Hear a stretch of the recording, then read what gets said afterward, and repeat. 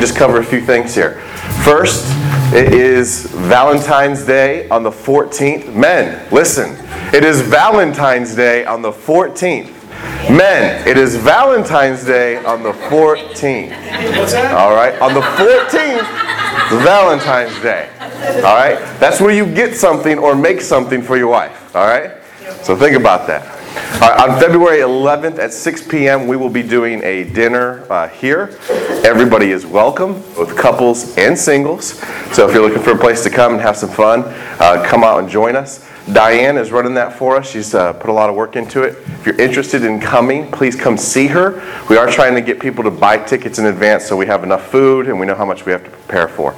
So please come see Diane at end of service if you will be attending. All right. On the 26th, parents, I need you to hang out with me after church. So if you're a parent or a guardian or a grandparent, whoever, if you're bringing kids into the Children's Church program, we would love for you to come. We want to talk about this year. We've got a few things we're looking at. We're looking at a shift from one curriculum to another curriculum, which we think will engage the kids a little bit better. Two, we want to talk about how do we bring you guys more into the loop. We need to make sure you guys are prepared throughout the week to have conversations with your children, be praying with them, know what they're learning, those kind of things. We'll also be talking about potentially starting up a new youth program and offering some different children's programs either Sunday morning or Wednesday nights. So we really need you guys to buy in. We want you guys to know what's happening. So on the 26th, parents, after church, if you can hang out for probably about 30 minutes, we'd love to have that time with you. All right? A couple other things here. March 2nd, that's a Thursday. On March 2nd, we will be having our prayer meeting. So that'll be just a time for us to come into the church, pray about our individual needs, pray about our world, our country, our families, our cities. So keep those in mind. And then one other thing is on Wednesday, March 1st, we will be going out to the food bank to do our first quarter service project. So if you're interested in that, there's a sign-up sheet at that back table. We'd love to get a number of how many people are going to be able to participate in that. So March 1st, we're going out to the food bank. If you want to sign up and help out there, make sure you put your name out there so the food bank can prepare for how many people we bring. All right? We good? All right. Men, February 14th is? Okay, that's what I expected. Women, my apologies. I guess, you know what? February, whatever that Sunday is, we'll do one on forgiveness and apologizing.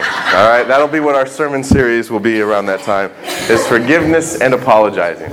All right, so we've been in this series called Be Strange. We took a week last week to have the kids in here with us, but we're back into being strange. And this all comes from a quote from one of my favorite pastors. He said, go to church once a week and nobody notices. Worship God 7 days a week and you become strange. And so I told you, my prayer for us is that you become strange. I want you to be weird. I don't want you to be normal. I don't want you to be mediocre. I don't want you to blend into the crowd. I want people to look at your lives and go, those lives are different. Okay? They need to be able to see that. And so as we've talked about this, I said there's a couple things I want us to focus on.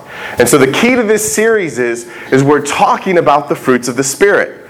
But in looking at the fruits of the Spirit, the important thing is you're not pursuing the fruits. Who are you pursuing?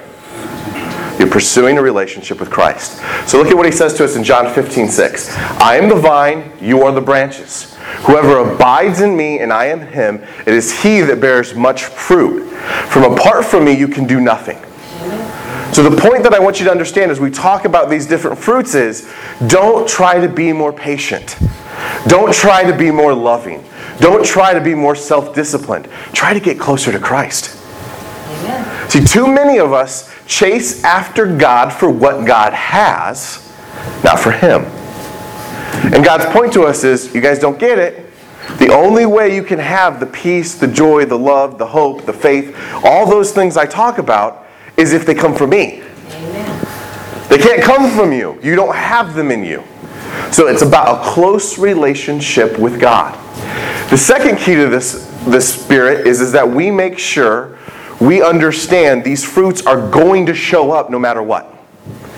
So a lot of us sometimes treat these fruits of the Spirit like they're optional. We act like, well, it'd be nice if those things showed up. That is not the expectation that God sets. The expectation God sets is if my Spirit is in you, these will appear. And so the other thing that we need to be doing during this series is having a hard look in the mirror and asking ourselves, do I truly see these things in my life? Do they truly show up? If they don't, that's a problem. And it means that you got to get closer in your relationship with God. All right, too many of us have become Christians in religion, in morality, but not in relationship with God. What has to drive you is not that you think what the Bible says is a good way to act. What has to drive you is not that you think it's beneficial or peaceful for you to come here and worship every Sunday. What has to drive you is in your heart. There is a fire. There is a love. There's a desire that's almost obsessive to be in the presence of God. Amen. Why? Because when you've seen Him and you've known Him, you realize He's awesome. Amen. When you've been in His presence, you go, there is nothing like that. I need more of that in my life. That's what's driving this whole focus here. Patience. I did not put the E there specifically for any reason, so don't read too much into that. Patience is the first thing we're going to talk about today. So when we look at patience, Ecclesiastes 7:8 gives us a great comment on patience. It says, the patient in spirit is better than the proud in spirit. So one of the fruits of the Spirit is that you and I are patient. Now let me ask you this. How many people here feel they are patient enough? Raise your hand. 1, 2, good, okay. We got 2 liars in the crowd. All right. That's good to know. I love you guys all the same. Have you ever done this? Have you ever prayed for patience? How does that work? I don't pray for patience anymore because I realize when I do, God just gives me more opportunities to be patient, which frankly I don't want. All right? So I often don't find myself praying for patience, but here's the reality of patience. Patience is the battle between you and your ego. Patience is the battle between you and your ego. Let's be real here. How many of you this week got impatient driving in rush hour traffic? Anybody? Let me see the hands. Okay, now question for those people. Would you ever expect that at 5 o'clock in San Antonio that you wouldn't take an hour and a half to get somewhere? Is there anything in your history that should make you think that driving in San Antonio between 4 and 7 would be peaceful, fun, or free traffic? Is there anything that would make you think that? No. Is there anything to make you think that driving with people is going to show you the best of humanity? No. So why, when you get in the car for the 1,000th time and you're sitting in traffic for the 1,000th time, are you upset that for the 1,000th time it's going to take an hour to get home? Shouldn't you know that? Shouldn't you expect it? Let's be real about why we're upset. What we're really upset about is my time is more significant than these people's time. These people are preventing me from doing all the things I want to do. These people are stopping me from living my life. These people are holding me back. I mean, let's be real. That's what patience is about. Patience is us getting upset because other things have stopped us from achieving what we want to achieve. And ultimately what God says about this is that comes from pride. In Philippians he tells us, do nothing from rivalry or conceit, but in humility count others more significant than yourselves. Do you understand that statement? Count others as more significant than yourselves. You should actually be that weird guy on the road that's letting everybody in. You know, that guy needs to get home. That guy really needs to get home. I'm going to let him in because, you know what, his time's important. In fact, it's probably more important than my time. All right? How many of us are not those people? Do you ever have those moments where you realize how inconsistent you're acting with being a Christian? Like, I did this the other day where, like, I'm not letting that guy in. Right? You just kind of keep itching forward, like, buddy. Fly up the side and try to cut me off. And it's like, what am I teaching him? Is he going to be like, you know what? That silver key didn't let me in, and it's made me rethink my life. Why do I fly up the side of the road? It's dangerous, it doesn't make sense, and frankly, it's just not kind. Thank you, Mr. Guy in the Kia. No longer will I do this. That's not going to happen. You know, the worst in the family is Nicole. She thinks that her horn and her are the teachers of the road. And that she is going to help correct people learning how to drive their vehicles. I told her, frankly, all that's going to happen is she's going to get shot one day. Okay? I don't think anybody's learning any lessons. But ultimately, think about this. How much would this change our patience? If when you're sitting in that waiting room and that person that got there after you goes to see the doctor, you truly went and said, that person's more significant than me. Would you be upset anymore? I mean, think about it. When you truly are around people that you act like they're more significant than you, what do? You actually let them go ahead of you. Right? Like I've seen this at work. I've seen the CEO come down to eat, and people will be like, oh no, cut in front of me. Seriously. Why? Because it's the boss man. And his time's more important than mine. What's funny is their coworker tries to do it. It's like, hey man, back up. What are you trying to do here? No cutsies. All right, to the back. When we truly think people are more significant than us, we give them time. We give them our space. We give them what's ours. So all those times you're getting upset, what's really happening is there's an ego in you going, I'm more important. I'm more important. And frankly, what's really happening here is there's that ultimate sin, pride. Well, let's be real. All sins really tie back to pride. And the ultimate war that man has is that we truly wish we were our own gods. We truly wish that. And frankly, in our society, it's becoming worse. Because frankly, technology is allowing us in many ways to do things that feel godlike in comparison. Can you imagine if I'd go back to the 1800s and tell somebody I now have an electronic device that almost any question I don't know the answer to, within a second I can have an answer? Gosh, do you even just remember like when you didn't know how to get somewhere? Man, as a grade list, it was the worst thing in the world to not know where you're going. Because how my uncles give directions is not with roads. It's like, you know that Denny's? Not the nice one, the bad Denny's. I want you to go to the bad Denny's and you're going to hang a right. But you're not going to take that first road, you know, the one with the speed bumps. You're going to take the second road. The one with that gas station where we got in that fight. You remember that one? All right, and then you're going to take a left and it's going to be like, it's going to be right when you think you've gotten lost. Right after you start feeling like you're lost, there's going to be a dirt road and you're going to take a left there. And you're like riding this town like, I'm just going to get lost. And you're like, no, there's no pay phones, there was no cell phones. Like, my day is gone. I am going to come back 8 hours from now, and that's just going to be how it's going to be. Nowadays, you don't ever get lost. You can actually have Morgan Freeman narrate your drive. Have you seen some of these homes? So I work in the innovation department at USA. There are now homes where I can walk up with my cell phone, and as I walk up, the door will unlock because it knows it's my cell phone. As I walk into the house, the thermostat will change to the temperature that I like for that time of day.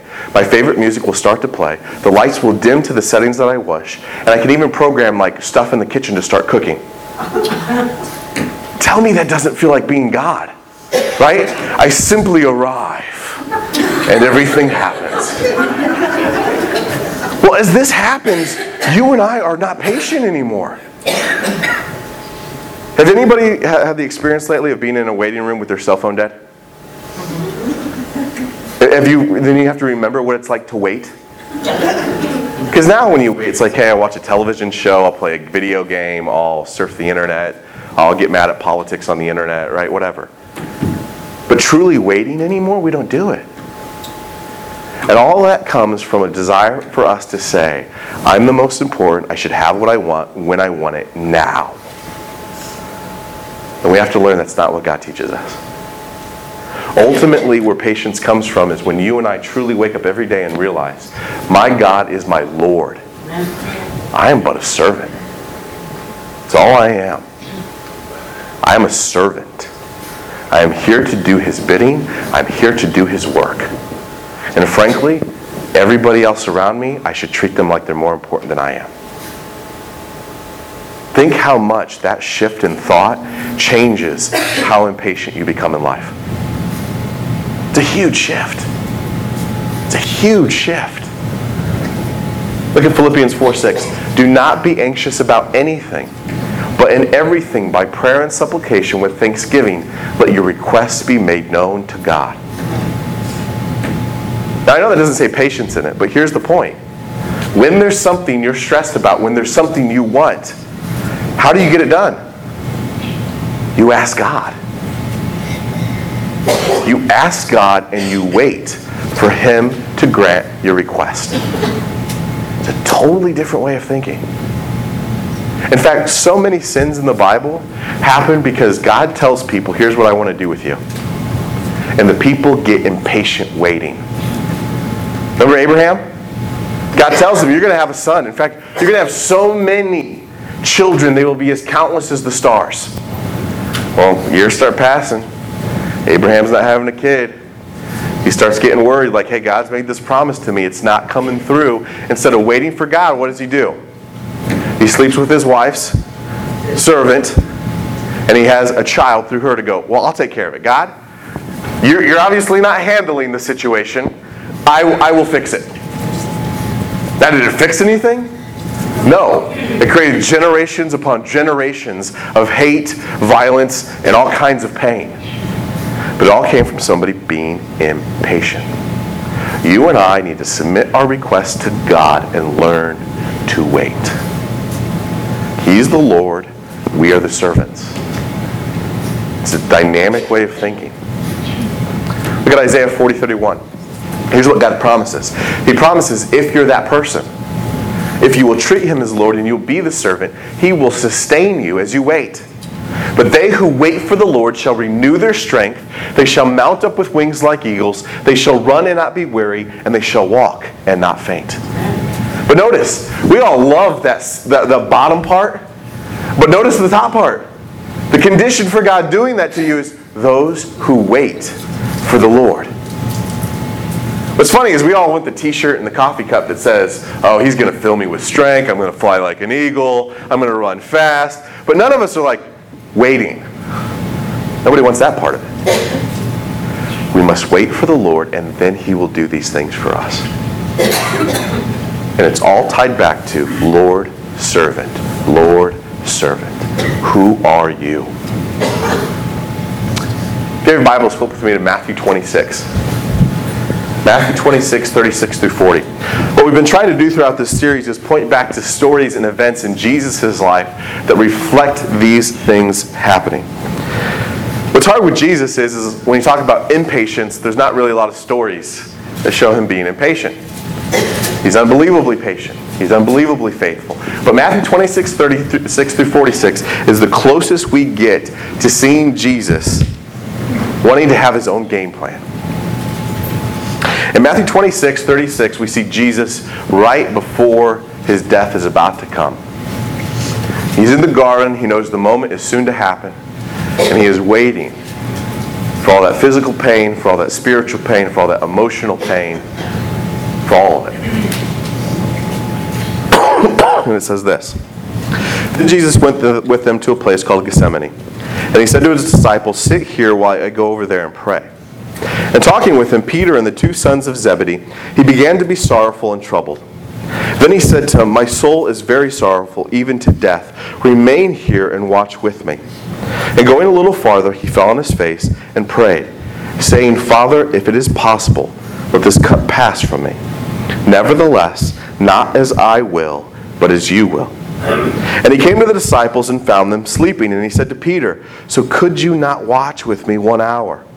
Watch and pray that you may not enter into temptation. The spirit indeed is willing, but the flesh is weak. Do you hear Jesus' prayer there? What does he start to ask God? He starts to ask God, if there's another way. If there's another way to do this, let me know. What I love is like almost as soon as the words are off his lips, he goes, but not my will, is yours. Not my will, yours.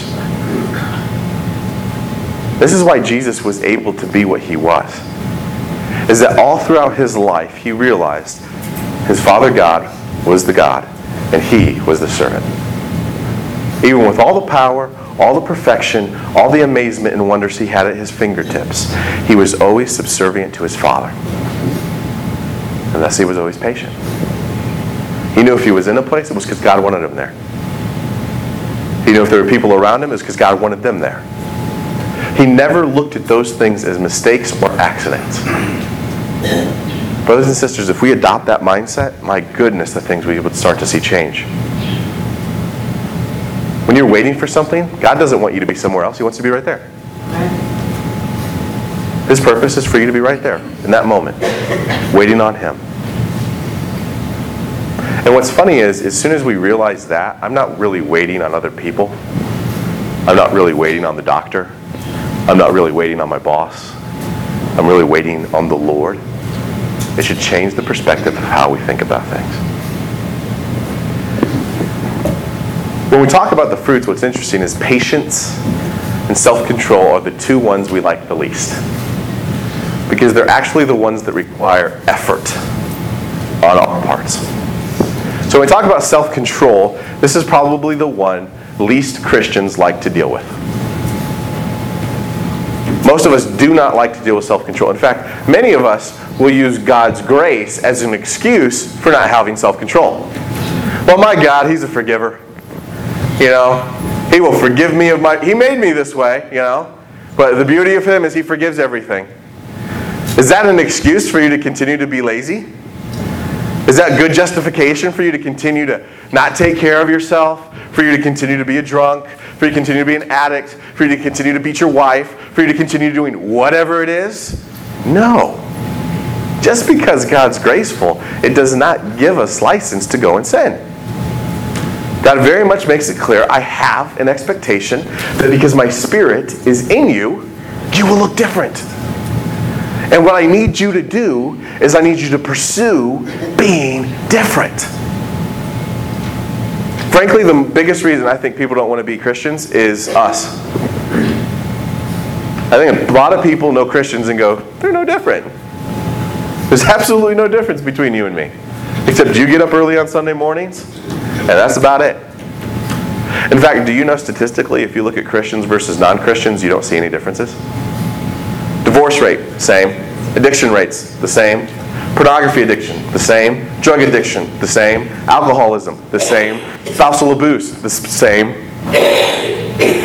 So it's like people are like, well, wait a minute. I mean, you talk about this amazing relationship with this all-powerful God that you have and this amazing love and grace that flows into your life. I don't see any evidence of it anywhere. Except you get up early on Sunday mornings. Frankly, that's not enough to make me want to change. We need to go, that's not right. That's not a good reflection of what the relationship with our Father should be.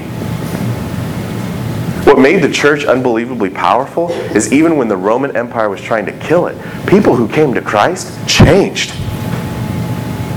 They became powerful. They became loving. They became sacrificial. They became joyful. Throw them in jail, and what do? Sing praises to God. And that made people go, man, I want that. Good things happen to me, and I don't even feel that happy. Bad stuff happens to you, and you rise above it. And so this comes into where you've really got to ask yourself, how much do you want this? How much do you truly desire Christ? Because I'll be honest, I think for a lot of us, our spiritual relationship with God is a want, not a desire. It's a want, not a desire. What's that mean? It means it's on a list of things that you wish were different, but you won't actually put any effort towards changing. So for me, that goes right with learning to play guitar. My effort in wanting to play a guitar stemmed to me going and buying a guitar and putting it in my office where it has sat for about a year. Now, if you'd ask me, do I want to learn to play the guitar? I'd tell you yes, absolutely. But then you could follow up and go, well, how many times have you practiced in the last year? 0. How many times have you watched a video on how to play guitar? 0. So what really are you doing on a day-to-day basis, Luke, to learn to play the guitar? And nothing. I occasionally look at one and go, that'd be nice. For some of you, that's exactly your spiritual relationship with God. Man, I'd love to have a closer relationship with God. Yeah, I'd love to read the Bible. I'd love to get active. So when's the last time you read your Bible? It's been a while. How often do you pray? It's been a while. How often have you taken alone time with God, just you and Him? It's been a while. So you don't really desire that. You'd want it in a perfect world where you didn't have to do anything to get it. Desire is a different thing. The difference between me and the guy who actually desires to play the guitar is he walks in with bloody fingers going, I've been playing all week long. You don't even have to ask him if he likes the guitar, you just know. The things you desire in life, everybody knows it. I was laughing, we brought a new guy in from the company in California. And he came to my desk and he's like, do you like your family? And he said it kind of sarcastically because I have a wall that's just pictures of my children. Just pictures of my kids everywhere. People know I like my family. I talk about them a lot. It'd be impossible for you to even know me like in a small window of time without knowing that I'm passionate about them. It just comes up. Is that the way it works with your relationship with God, Christ? Look at what it said in Hebrews 12:11. For the moment, all discipline seems painful, rather than pleasant, but later it yields the peaceful fruit of righteousness to those who have been trained by it. Christ is warning us. This part's hard. Discipline is difficult.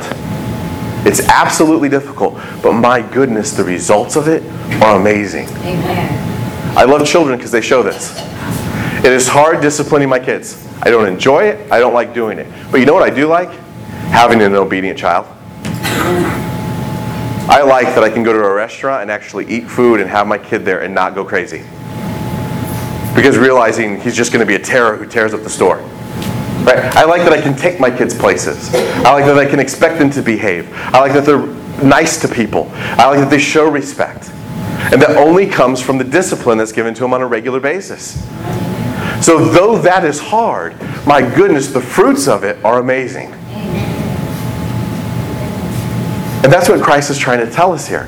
Yes, you're going to have to make hard decisions, but the fruits of it will be amazing. Completely worth it. Let's look at Romans chapter 8. Every Bible, flip to Romans chapter 8.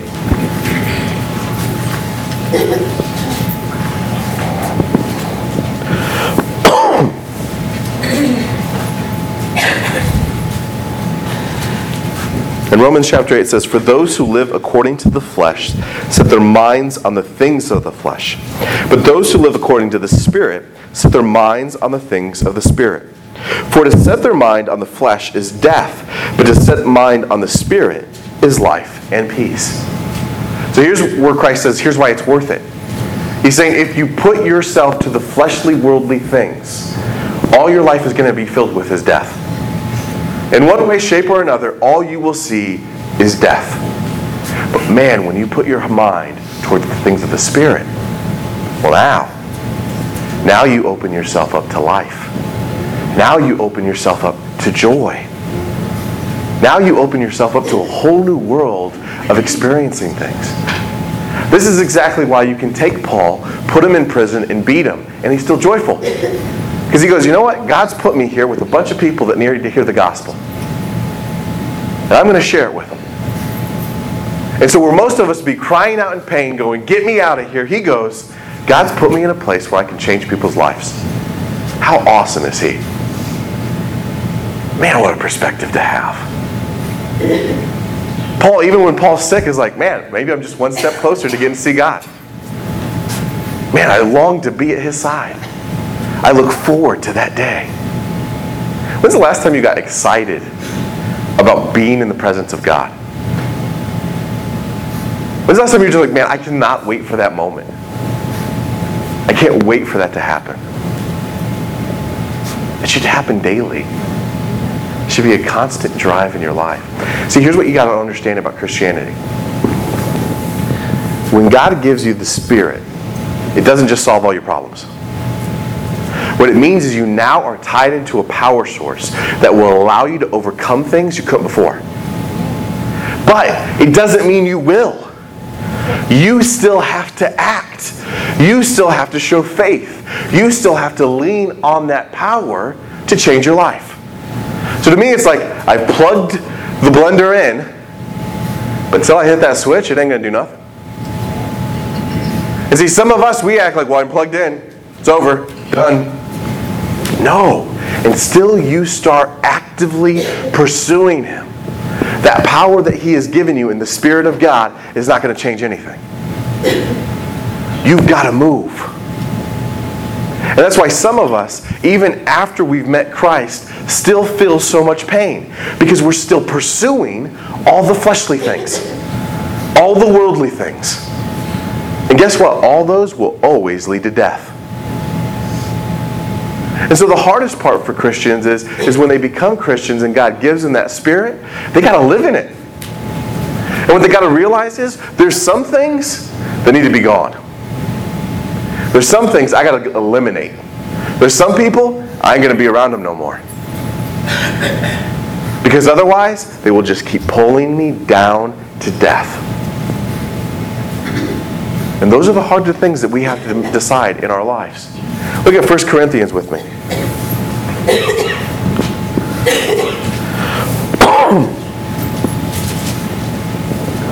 In 1 Corinthians chapter 9, 24 through 27, it says this. Do you not know that in a race all the runners run, but only one receives the prize? So run that you may obtain it. Every athlete exercises self-control in all things. They do it to receive a perishable wreath, but we an imperishable one. So I do not run aimlessly. I do not box as one beating the air, but I discipline my body and keep it under control, lest after preaching to others, I myself should be disqualified. Paul paints this picture like we should consider ourselves spiritual athletes. Where are you running to? It's not a rhetorical question. Where are you running in life? What steps are you taking every day and where they lead to? It's actually amazing to me how many of us are zombies. We wake up and we do what we did last week. Why? Because we do. Hate your job, hate your coworkers, feel aimless, feel purposeless. Just keep doing it. Over and over and over and over again. Hoping one day you reach something called retirement, where maybe you'll have some money and you'll be able to not work anymore. But great. Okay, so all you've done is gotten rid of negatives. Does that mean you're going to enjoy life? No. God goes, people, wake up. I built you. You're fearfully, wonderfully, and amazingly made. You're one of a kind. Literally, no one else in the history of mankind can fill the role that you are made to fill. No one. You've been handcrafted by God the Creator with His breath of life put in you. Every day, as a believer, the Spirit of God beats inside your heart. Do you think He did all those things for you to wake up and go, it's Monday? See ya, honey. Can't wait till 6 o'clock. God, if it could just be Saturday, I'd be so happy. No! He did not create you for that. So change where you're running to.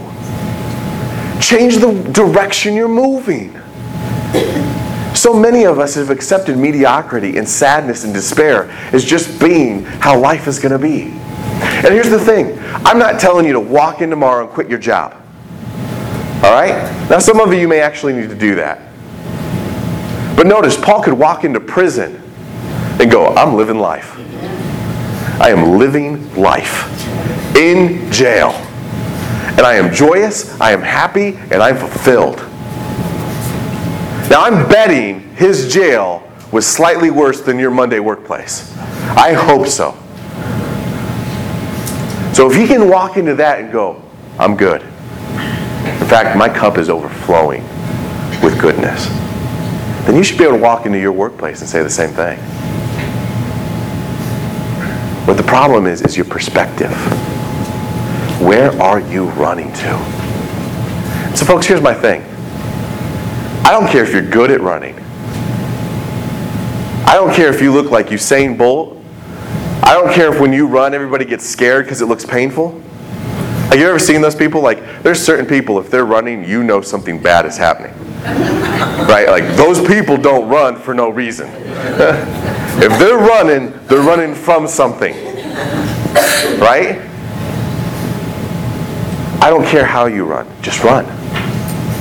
Just run. Just go. It's funny, as a kid, I was not good at sports. I know that's shocking to you guys. Not good at sports. I know you see me and you're like, that guy's got to be a natural at everything. One year, and it was funny because at first I took it kind of as a slight. But one year I was the youngest kid on my baseball team. And it was bad. It was like my poor father, the shame he had to have in his heart. Because like he would show up, right, and the kids are, we're just playing catch. Right, and you'd see these bullets across the field, and then you'd see my throw. And it'd be this loop, the big rainbow, all the way over to the other kid. And it'd be lucky if it even made to him. But at the end of the year, my coach gave me an award, and he gave me what he called the Hustle Award. And he said, look, does Luke need to improve on some things? Yes. But my goodness, you never once doubted that he was out here giving everything he had. And to me, that's what we're supposed to do. I'm not asking you to be the next Paul. I don't need you to write the next great Christian work that changes everybody's mind and philosophy. I don't need you giving phenomenal speeches and sermons, but if you can, great. I don't need you singing songs that are recorded for millions to listen to, but what I do need is when I look out at you, I go, they're running. They're running. I will never doubt that they are running after him. May it be ugly, but man, the effort and heart is there. Because guess what? Here's what God tells us. None of us run that well. It's kind of like watching toddlers play soccer. None of them are good. Even the one that's the best, it's still ugly. It's still painful. But what you care about is they're giving everything they got. They got a smile on their face. There's joy in their heart. And you go, they're running. That's all he wants from you. Now here's the trick. In this race, when you run, someone's trying to stop you. You have an enemy who daily is trying to devour you. And he doesn't play fair. Because what Satan does is he uses the things God has given us as gifts and he perverts them. So let's be real. Most of us with self-control, we probably struggle with either food, laziness, sex, whether that's pornography or actual sex, but we struggle with these kind of things that are physical in the world. And why do we struggle with them? Because they give you instantaneous enjoyment. Satan's not stupid, he knows that. So he keeps pointing you at those over and over and over again.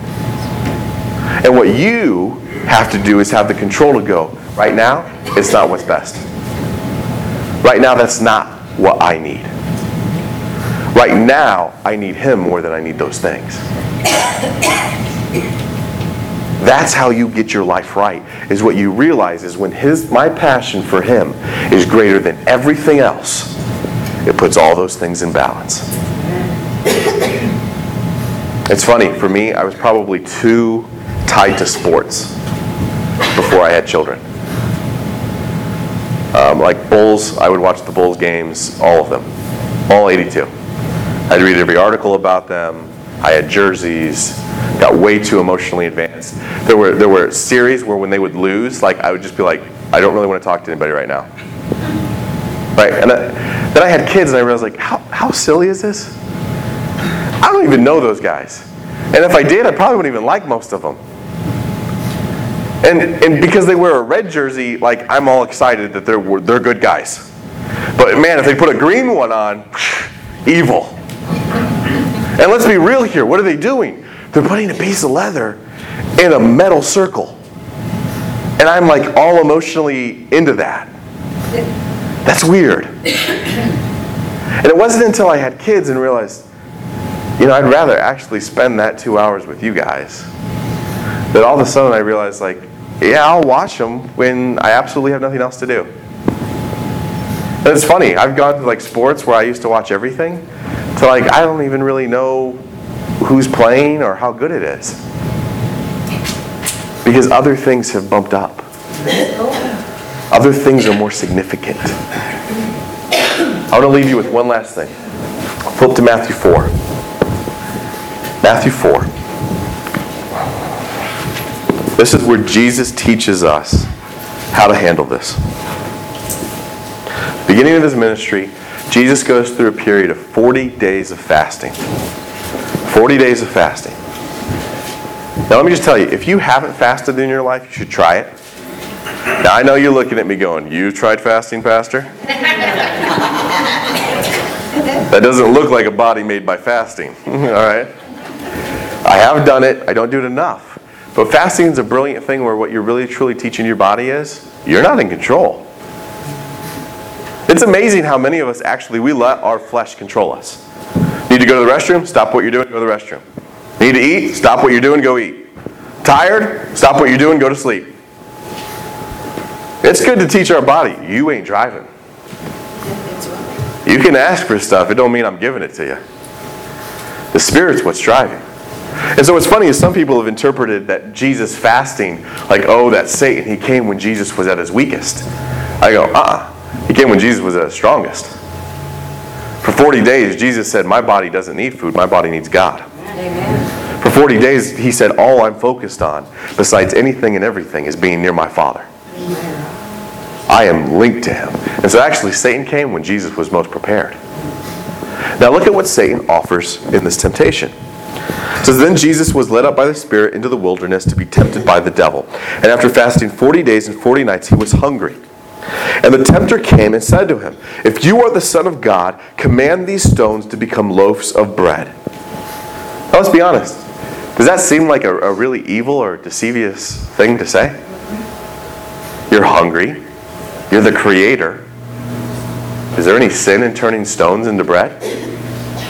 No. But for Jesus, he's sitting here going, I know what game you're playing. If you think I'm here to do your bidding, you don't understand who you're talking to. And so instead, he says this, man shall not live by bread alone, but by every word that comes from the mouth of God. What's his point? Saying, you think I need the things of this world. I don't. I need my Father. You have come and interrupted my time, which is about being with my Father. It's not about food. No, thank you.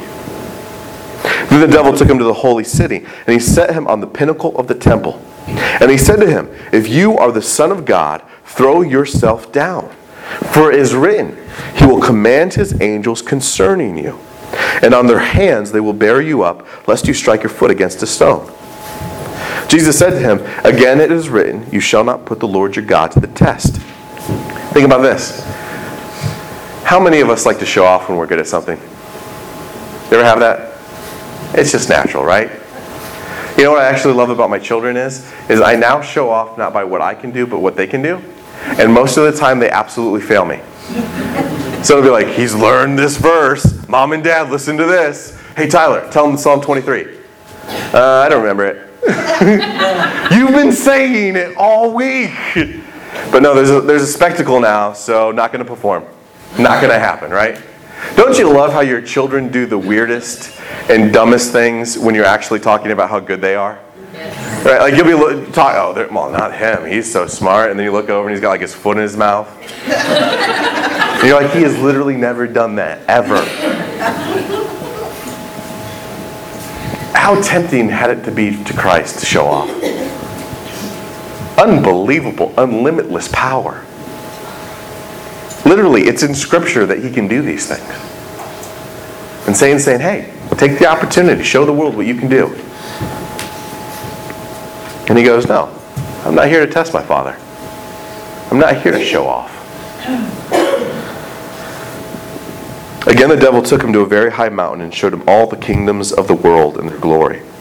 And he said to them, all these I will give you if you will fall down and worship me. Then Jesus said to him, be gone, Satan. For it is written, you shall worship the Lord your God, and him only shall you serve. Then the devil left him, and behold, angels came and were ministering to him. He shows him finally the thing that he probably longed for more than anything. Think how much Christ wanted us. Think of everything he went through to have us. And Satan's trying to tempt him with that. I'll give it all to you. Just worship me. What I love about this story is Jesus, the man who speaks Scripture. Let me be honest, how many of you have a red letter Bible? Does anybody have one of those? The words of Jesus are in red. So anything Jesus says is Scripture. But in this moment, in this test, when he's questioned, what does he do? He uses the words of his Father. See, what he's showing us is the way he overcame this temptation wasn't just by his own power. He overcame it by remembering who his Father was and what his relationship with him was. My God is king and I am his servant. I'm not here for me. I'm here for him. Offer anything you want. You cannot tempt me. Because the thing I want more than anything is him. So whatever you offer, if it doesn't get me closer to him, be gone. It's so clear. It's so simple.